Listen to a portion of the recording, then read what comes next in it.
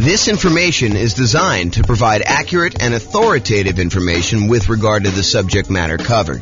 It is offered with the understanding that the presenters are not engaged in rendering legal, accounting, or other professional services. If legal advice or other expert advice is required, the services of a competent professional should be sought. Welcome to the Austin Real Estate Investing and Real Estate Financial Planning Podcast.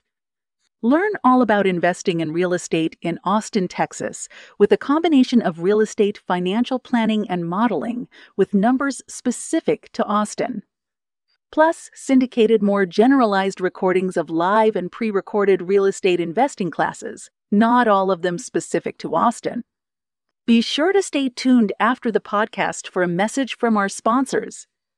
Well, good morning and welcome, everyone. I am your host, James Orr. And we have a very special class today, a class that is pretty popular, I think, with most real estate investors, especially real estate investors just getting started. And that is all of the low down payment financing options that are available for real estate investors. So that's what we're going to be going over today. Let's get started. So low down financing options. I think a lot of real estate investing folks come in thinking, I need to have 20% or 25% down in order to be able to buy these rental properties. And that's not quite true. While it is true, you probably will need more of a down payment if you're going to buy non-owner occupant investment properties that you're not going to move into. There are a lot of real estate investors that are choosing to buy properties using low down financing options in order to be able to do strategies like nomad or house hacking or things of that nature, or even buying properties like a duplex, triplex, or a fourplex, where you can move into one of the units and rent out the other units. So all of those options have low down payment financing options available. And a lot of, especially newer real estate investors, are going to probably gravitate or opt to do those types of strategies. So let's go over like all the different options you have if you're looking for low down payment financing options. And in the previous class, we covered all of the nothing down, the no down payment financing options. Now we're moving to the low down payment ones. And eventually, as you might have guessed, we will go over all of the traditional financing options available for real estate investors. Okay, so let's go over the big list, kind of like big picture groups of all these different loans. And then we'll drill down into a couple of very specific loan programs, and I'll go into some detail on those. So as we discussed in previous classes, the entire creative financing family of options are probably low down financing options. It's possible you could find some of the creative financing options where you can do one with nothing down. For example, you go negotiate with the seller and you get the seller to agree to a nothing down owner carry or nothing down seller financing type of deal. However, I think you're much more likely to run into sellers where they're like, look, I'm willing to do some owner financing, but I need a little bit of money to do XYZ, or I need a little bit of money in order to feel secure in the deal, or whatever you're doing. They may require or negotiate from their position a small down payment. And by small down payment, there's no specific number. So it's not like low down starts at 5% or low down starts at 15%. In my mind, I consider anything less than probably 20% to be low down. Although there is a 15% down non-owner occupant loan program available. And so maybe I should kind of move it back to about 15%. Anything less than 15% down is considered low down, but I digress.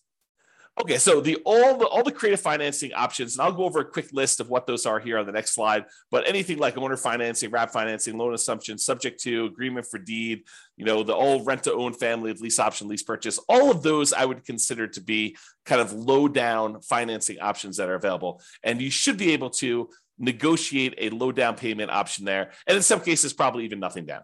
So that's the whole creative financing thing. So private money is the next group of low down financing options. And again, this one could very well be nothing down as well. Private money, in my mind, is slightly different than hard money. Hard money are loans that people in the business of making commercial real estate loans are doing. So someone who is in the business of loaning private individuals or LLCs money in order to be able to go buy properties. Most of the time it's for buying fixed out properties, although there are some hard money lenders that will do like acquisition financing, especially if you're doing some type of like BRRRR strategy or something like that, although that's sort of fixed up as well. But the hard money guys are the guys in the business of doing loans like that. Private money are people that are not typically in the business of making real estate loans, but you happen to know somebody, you have a personal relationship with them, and you ask them to make a loan for you. The most common example I like to use is you're at Thanksgiving dinner and you talking to grandma about what you've been up to, and you tell grandma that you're investing in real estate right now and that you're borrowing this money from a hard money lender, and they're charging you whatever it is, 12, 13, 14, 15, 16, 17, 18, 19, 20% and a couple points in order to do the loan. And grandma's like, I've got $1 million in CDs and I'm only getting 2%. Why don't I loan you the money to do your real estate deals? And you could pay me, 3, 4, 5, 6, 7%, whatever it is that you negotiate with grandma. And grandma wins because she's getting a higher interest rate than she's getting on her CDs. You win because you're no longer paying hard money loans and you're also helping to support grandma. So the thought is you go to a private individual, someone that you have a relationship with, and you ask them if they're interested in making usually secured loans on real estate. It doesn't have to be secured. You can do whatever you want. You could structure this in a number of different ways, but that's typically how private money works. So when you're doing that, when you're talking to grandma or your uncle or your best friend or a business associate from work, or that has got some money in CDs or whatever that they're considering as an alternative investment, then you can go to them and talk to them about what the options are for your particular deal. And I think in a lot of cases, you will be able to negotiate either a low down payment or in some cases, nothing down on those. And again, this is all based primarily on you negotiating. Of course, the quality of the deal obviously helps. I shouldn't say that. Sometimes it's not the quality of the deal at all. It's the relationship. It's the trust you have with that person. But in a lot of cases, the quality of the deal is going to help on those as well. So basically, it's based on your ability to negotiate as to whether or not the private money deal will be nothing down or low down payment, or maybe they want 50% down. And then in those cases, maybe you decide to use them or maybe you decide not to use them. Okay, and so we talked about private money. Hard money is the other option. Again, these are people that are in the business. It's very likely you'll be able to negotiate a low down payment option from a hard money lender. A lot of times they want you to have a little bit of skin in the game, although there are definitely some that are willing to do stuff with nothing down if the deal is strong enough in most cases. So if the deal is really, really good, a lot of times you can negotiate nothing down in the deal. However, in a lot of cases with hard money lenders, they're going to want to see a down payment. They're going to want to see you have something invested in the deal so that they know that you're likely to kind of complete the project. And these tend to be the private money ones. They could be, you owner occupying a property, or someone going and buying a commercial property, doing a fix and flip, something that they're not going to move into.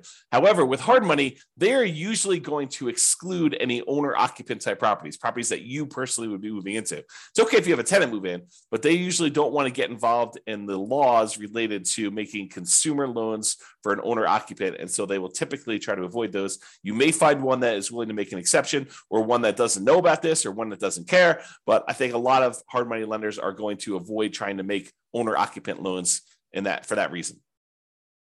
Okay, so did we cover hard money loans? Very likely to be able to negotiate low down payment. In some cases, nothing down based on the quality of the deal. I think we talked about that. We talked about private money. It still applies to hard money, typically commercial properties. So it's not typically good for house hackers or nomads.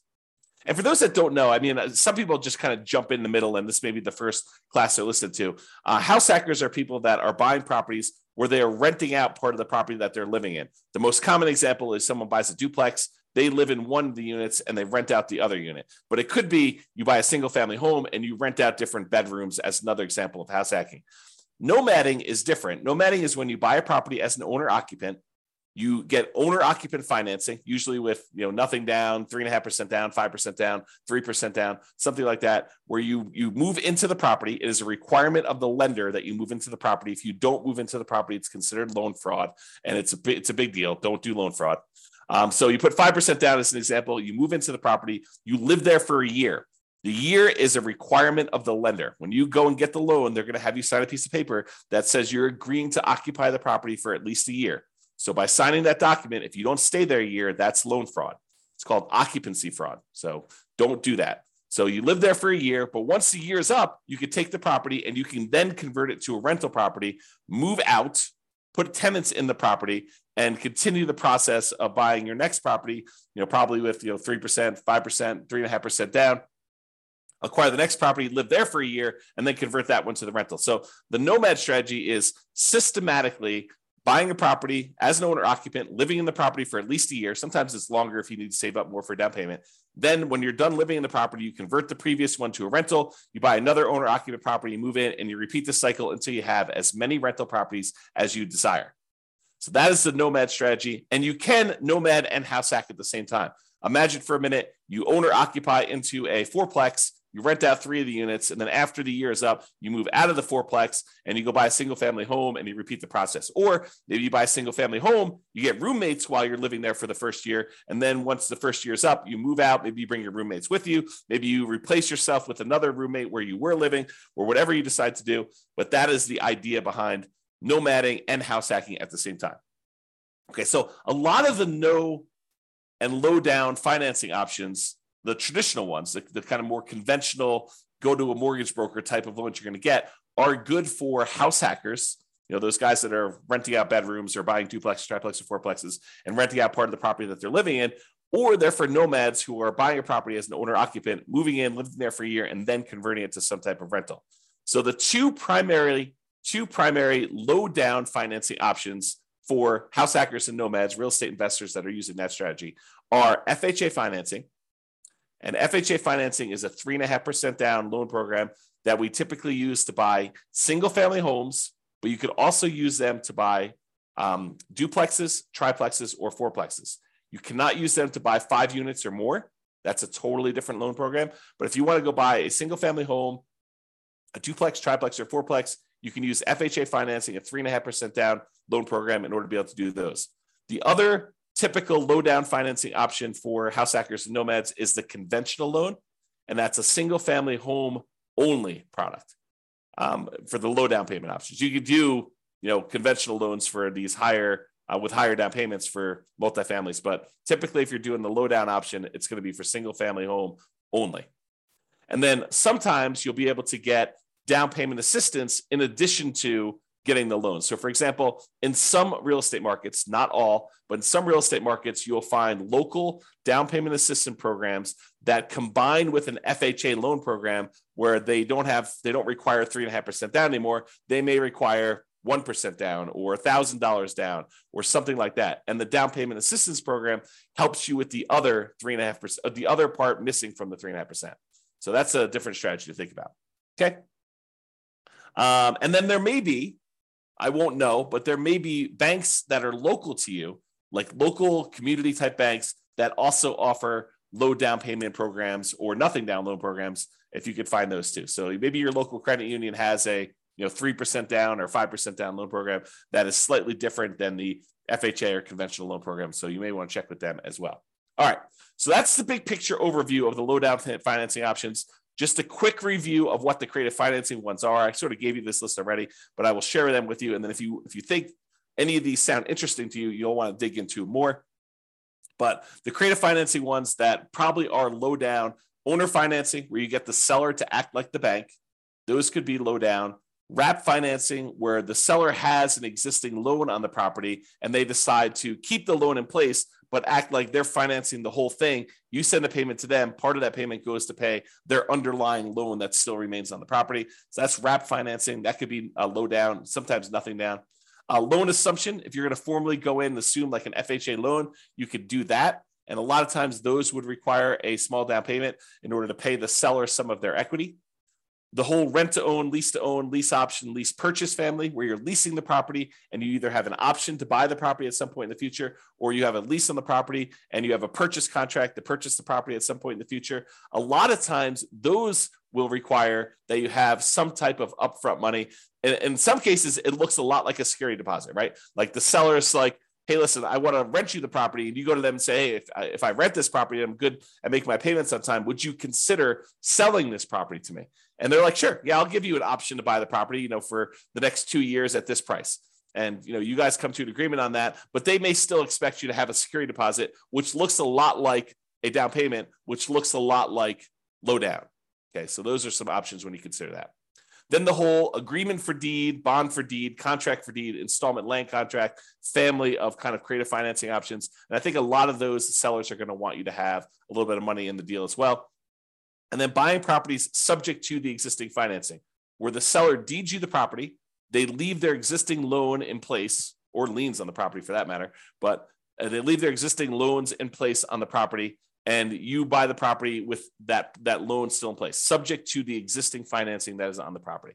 And in those cases, I think some of the sellers are going to negotiate some type of low down payment on those as well. Okay, so that's sort of the creative financing family of options and how they kind of relate to being low down. All right, so let's talk about two different loan programs, the FHA loan program, which we'll talk about in detail here, and then the conventional loan program. So we'll go over just a little bit of detail about these. Of course, the place to actually get the information on this is to go talk to your lender. So if you think you're going to be doing the FHA loan program, I give you some really basic information. I'm not a lender, and you're going to want to go talk to your specific lender and get the most current, up-to-date stuff, because this stuff can change. I'll kind of point out a couple of recent changes that my lender told me about. Matt Weaver from Excel Financial provided me some updated information on the conventional loan program here just a few minutes before I made this presentation. So you can kind of see, though, that you want to talk to your lender and make sure that nothing has changed and get the most up-to-date stuff. And maybe you fall into one of the more unusual exception situations, which I'm probably not going to cover here. I'm not going to go over all the different things. You can go online, you can download the requirements for these loans, or you can call your lender, which is a lot easier, and just talk to your lender about the specifics. All right, so the FHA loan, Federal Housing Administration loan, FHA, it is what I would refer to as nomad approved. I like these loans for nomads who own properties, especially if you're a nomad buying a duplex, triplex, or fourplex. Of course, you can do house hacking with this as well. So it's usually 3.5% down. You can put more down. The terms of the loan will probably improve if you put more down. The PMI may change when the PMI falls off. May change. So the 3.5% down is the minimum you can do. And a lot of folks are going to choose to do the minimum in this particular case. So 3.5% down for an FHA loan. It is usually a fixed rate loan with private mortgage insurance, what FHA loans call mortgage insurance premium, MIP. So PMI is private mortgage insurance. It's insurance that you pay to protect the lender in case you default. So the lender really says, look, I'd prefer it if you put 20% down. But you say, look, I don't want to put 20% down. They're like, okay, well, I would be still willing to make you the loan if you put less than 20% down, but I need to feel protected. Usually I feel protected when you put 20% down. That way, if you decide not to make payments and you default and I have to foreclose, then I'm likely to get all my money back. But if you only want to put 3.5% down, then if you default and you don't make your payments anymore, I might be forced to foreclose on you, excuse me, and I might actually have to take a loss on the property. I'm going to put myself on mute for a second and cough to clear my throat. 1 second. Okay, I'm back. And I'll take a sip of water as well. So the lender says, usually I'd like you to have 20% down. In this case, you don't want to put 20% down. You only want to put 3.5% down. So I'm willing to still make you the loan. But what I want you to do, I want you to pay this third party, this insurance company that will insure me in case you default and I have to foreclose and I don't get all my money back. And so you're paying for an insurance policy because you chose not to put 20% down to protect the lender who would have preferred you to put 20% down. But since you didn't, they're willing to make you the loan as long as you have insurance that protects them in case you default and they have to foreclose. That's what PMI is. And so in this case, the mortgage insurance premium that comes with FHA loans, it's a little bit different than the typical mortgage insurance, the private mortgage insurance that you get with conventional financing. What's different is when you put 3.5% down, the mortgage insurance premium never goes away. With conventional financing, a lot of times when you get below 80% loan to value, that mortgage insurance payment that you're making each month would go away. So once you get to a certain point where the lender now feels protected and they no longer need the insurance, you no longer need that, make that payment. With FHA, that doesn't happen. With FHA, the mortgage insurance premium remains there for the life of the loan. So in order to get rid of it, you'd either need to sell the property or change the financing you have on the property, either pay off the loan completely or refinance out into a different loan product completely. Okay. So usually with FHA, 3.5% down, they're going to require some type of PMI on the loan, and it can't be canceled. You must refi the loan to get rid of it or sell the property or pay it off in order to get rid of PMI. Usually it's 640 plus credit scores. However, there are some exceptions for FHA that you can go down to 580 in some cases. So this tends to be the loan product that if a client's got some credit challenges, the lender's probably going to suggest, because it tends to be the loan product you can get where the interest rate doesn't get impacted by low credit scores. Although maybe that's changed, you go check with your lender, but that's my understanding. If you happen to have had a bankruptcy, it's a 2-year waiting period since your bankruptcy filing in order for you to get an FHA loan. If you've had a foreclosure, it's typically a 3-year waiting period for you to be able to get an FHA loan. So if you've had a bankruptcy and or foreclosure, realize that you're going to be waiting either 2 or 3 years, depending on which one was and kind of the later of those dates, if you kind of think about it that way. If you're like, hey, James, does this start when I file my bankruptcy, or my bankruptcy is kind of discharged, or when it goes to court or anything like that? I don't know the answer. Go talk to your lender and find out exactly when that happens. Okay. And the other thing, don't go look this up online. Go talk to an actual lender who's making these loans, because you may go and see like a forum discussion where someone tells you a number and that's not right. It may have been right for their particular situation because they may have had something exceptional going on, but you want to talk to the lender about you, your specific situation, and just call a lender that you're going to be working with to get the loan, and they'll tell you what the real deal is for you and your specific situation. Okay. So we talked about bankruptcy, foreclosure, we talked about credit scores. For FHA loans, you must owner occupy the property. You must move into the property. You must live there.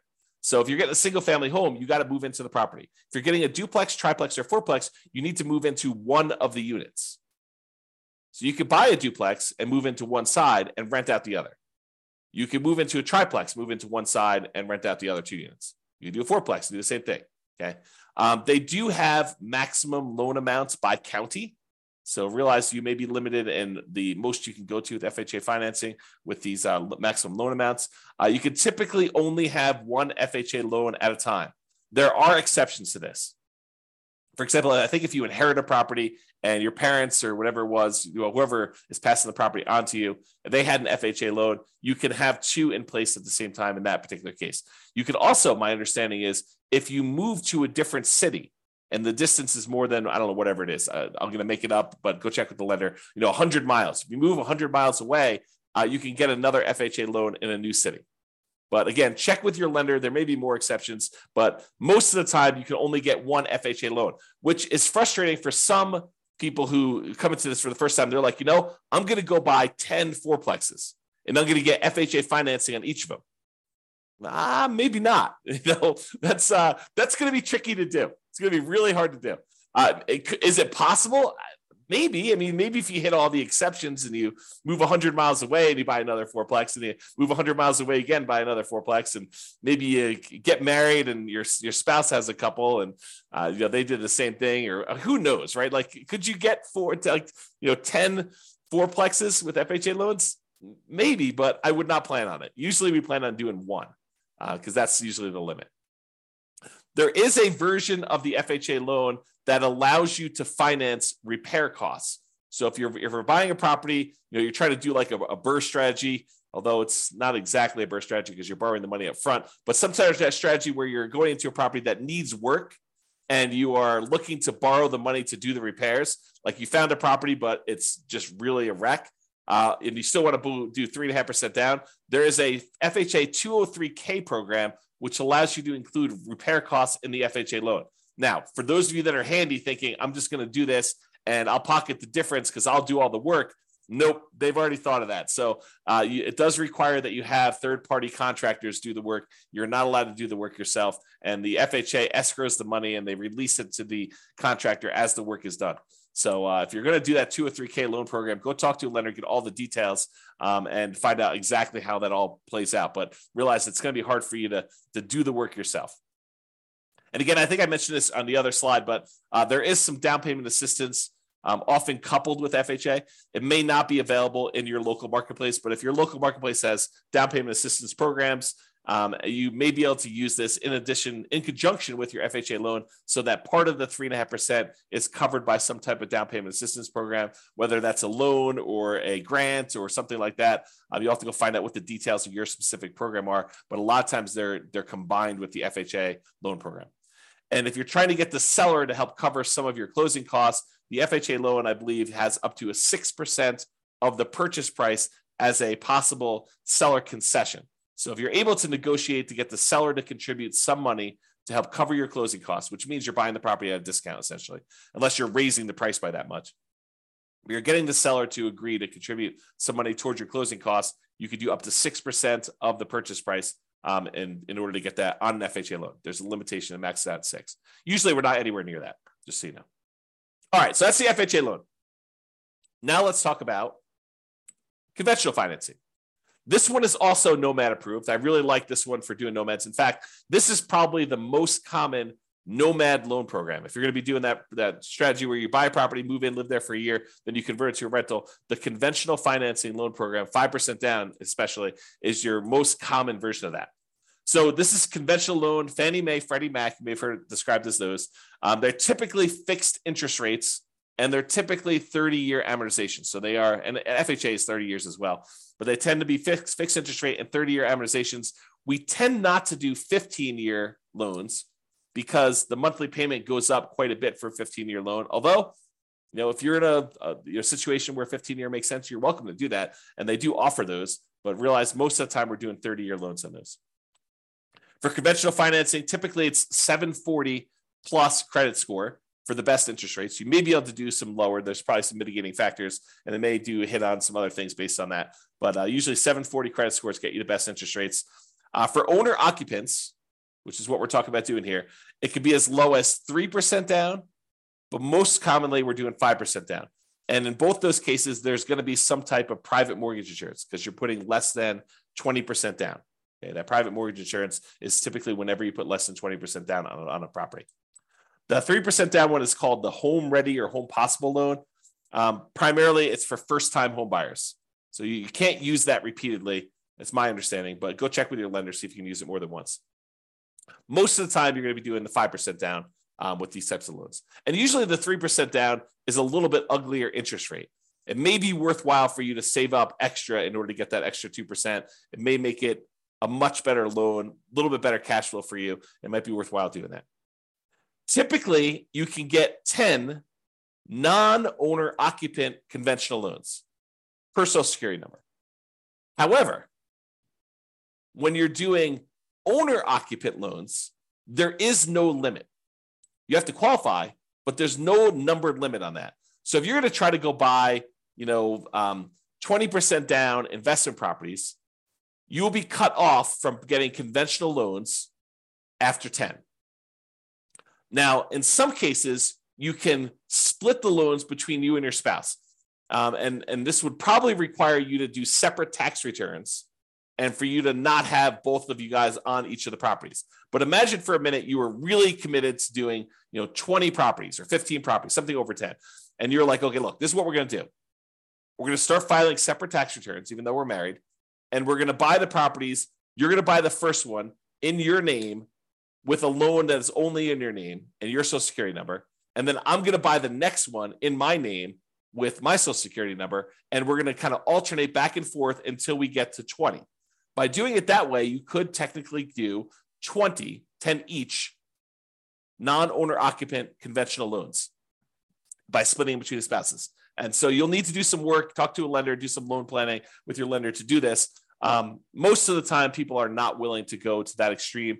But there you go. There is no limit for the owner occupant ones. So if you have, 10 properties already and you're trying to do your next property as an owner occupant, you're not limited by that one. So you could do an 11th conventional loan as long as you're moving into the property to do that. So if you're trying to do the nomad strategy, you can go beyond 10. But if you're trying to do, buying non-owner occupant properties, you're probably going to be cut off at the 10 number per Social Security number. Typically add 5% down payment for multifamily. I've got a little slide here coming up with the down payment amounts. 2 to 4 units is the multifamily one. For Fannie, you could do cash out refinances up to 4 finance 1 to 4 unit properties. For Freddie, it's up to 6. This rule may change. I knew this rule existed at one point. I'm not sure if it's still current, so check with your lender to do that. Both of the things, rate and term refis up to 10 finance 1 to 4 unit properties. So nomads, be careful. If you think, hey, look, I'm going to do this nomad strategy and I'm going to acquire a bunch of equity in properties, and then I'm going to try to do some type of cash out refinance to fund acquiring new properties, realize that's a tricky strategy to accomplish. Because when you're doing these nomad strategies, you're putting usually 3% or more commonly 5% down. It takes a while for you to get to the point where you get at least 20% of equity so that you could do the refi, and then enough equity where it's worth doing that refi, because now you're going to go and try to do a refinance, take the loan that you have that was an owner-occupant loan, presumably at a better interest rate because it was owner-occupant, and now you're going to try to do a cash-out refinance, take the hit on the interest rate, and you're only going to get a certain amount of money out there. I don't know. That seems like an expensive way to access that equity, in my opinion. So be super careful about this. Really think through that strategy if that's a strategy you are going to do. It's not like an automatic no. It's just much trickier than I think folks realize. You may want to discuss or consider minimizing your interest rates as you acquire while you can if you're going above refi thresholds and not able to do cash out refinance in the future. This is the case where it might be better for you to buy down your interest rate when you're doing a nomad strategy and you're already getting an owner-occupant, a little bit lower interest rate, and you're probably not going to be able to access that money with cash-out refinances for a long time. So it might be better for you to actually buy down the rate and get a really good rate knowing that you're going to keep that loan for a very long time anyway. And I think Matt told me this. I think you could do a rate and term refinance immediately after closing. So if you're trying to do some type of buy a property and then do a refinance to get better rates in terms right after closing, you can do that. Like if rates drop a lot from what you've locked, but there is a 12-month waiting period, which is up from 6 months before on doing any type of cash out. So this is going to really impact those that are trying to do the BRRRR strategy, where you're buying a property and then you're planning on doing some type of cash out refinance in order to pull some of your repair money or some of the money out when you bought the deal significantly below market. Now you've got to wait 12 months instead of waiting 6 months. So a little bit longer delay, slows you down a little bit, kind of makes it a little bit harder to BRRRR. Between conventional financing, there is a seller concession range, depending on how much you're putting down, between 2% and 9%.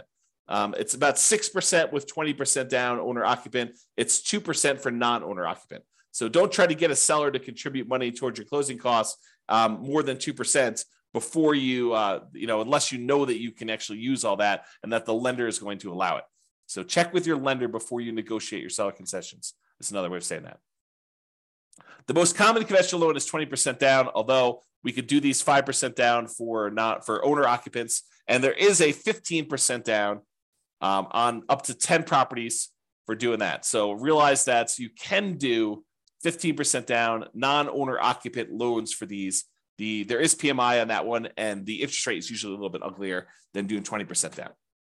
All right, so let's go over this little table here to talk about the standard eligibility requirements. There's different versions of this, and if you go look up the Fannie Mae or Freddie Mac seller guidelines or selling guidelines, it'll kind of give you an idea of what the loan to values are, and for manual underwriting, for desktop underwriting, and or go talk to a lender is probably a better thing. But there is a chart, like a PDF with a chart. This is from that PDF, and so this is the standard eligibility requirements for desktop underwriting version 11.0. I got this morning, so this is as up to date as I could find, and this shows you an idea of what the maximum loan to value is on different property situations. And so I'm not going to cover second homes or investment properties, except to say with investment properties, for the purchase for one unit, the maximum loan to value is at 85%, which is that 15% down loan program. If you're going to buy a duplex, triplex, or fourplex, the minimum you can do down is 25%. The maximum loan to value is 75% loan to value. Okay. And so you can go look at those here. If you want to look at the limited cash out or the cash out refinance options, you can look at those as well on the screen. However, for the principal residents, for those that are doing nomad or house hacking or something like that, if you're going to go buy a property with one unit, you can do as much as 3% down. That's that 97% one. For adjustable rate mortgages, you have to have 5% down. But for fixed rate mortgages, you could do 3% down on those. If you're doing a duplex, you could do 15% down if you're going to move into the property. If you're going to do 3 or 4 units, a triplex or a fourplex, you have to put 25% down in order to own or occupy the property there. Okay, so that just gives you an idea of what the loan to values are, the maximum ones are for those, and you can go look at them. All right. So in conclusion, there are a number of low down payment options from the creative financing family to private loans, to hard money loans. And there are other options, more traditional, conventional options for owner-occupant financing as well, okay? If you're doing non-owner-occupant financing, if you're not planning on moving into the property, really your options are going to be limited to some of the creative financing options, private financing, and the hard money loans, okay, for doing low down. For all but the hard money loans, there are probably also good options for house hackers and nomads. You're probably not going to be able to do a hard money loan as a house hacker or as a nomad. There probably are some exceptions to this, but that's a good general rule. Now, there may also be local low down payment options as well from local banks, but the two mainstream low down payment programs for traditional financing are FHA and conventional financing. FHA is 3.5% down. There's a conventional financing 3% down loan, and there's a 5% down one, which is the much more common one that we typically are using. And these tend to be really good for house hackers and nomads. All right, that's all I got for you. I hope you enjoyed the presentation. Thank you, everybody. I will talk to you soon. Have a great day. With home prices up, mortgage interest rates up, and rents up, but not quite enough to counteract the higher prices and interest rates, cash flow on rental properties in Austin is harder than ever. Book a call with the Real Estate Financial Planner to apply our proprietary 88 strategies to improve cash flow on your rentals. See the show notes for a link to schedule your call and improve your cash flow today. If you're a real estate agent, lender, or professional in Austin that wants to help our real estate investor listeners, consider reaching out to learn about collaboration opportunities with this podcast. We'd love to add more value to our listeners by having you assist our investors buy, sell, and finance their real estate investments. See the show notes to schedule a call to discuss collaboration opportunities.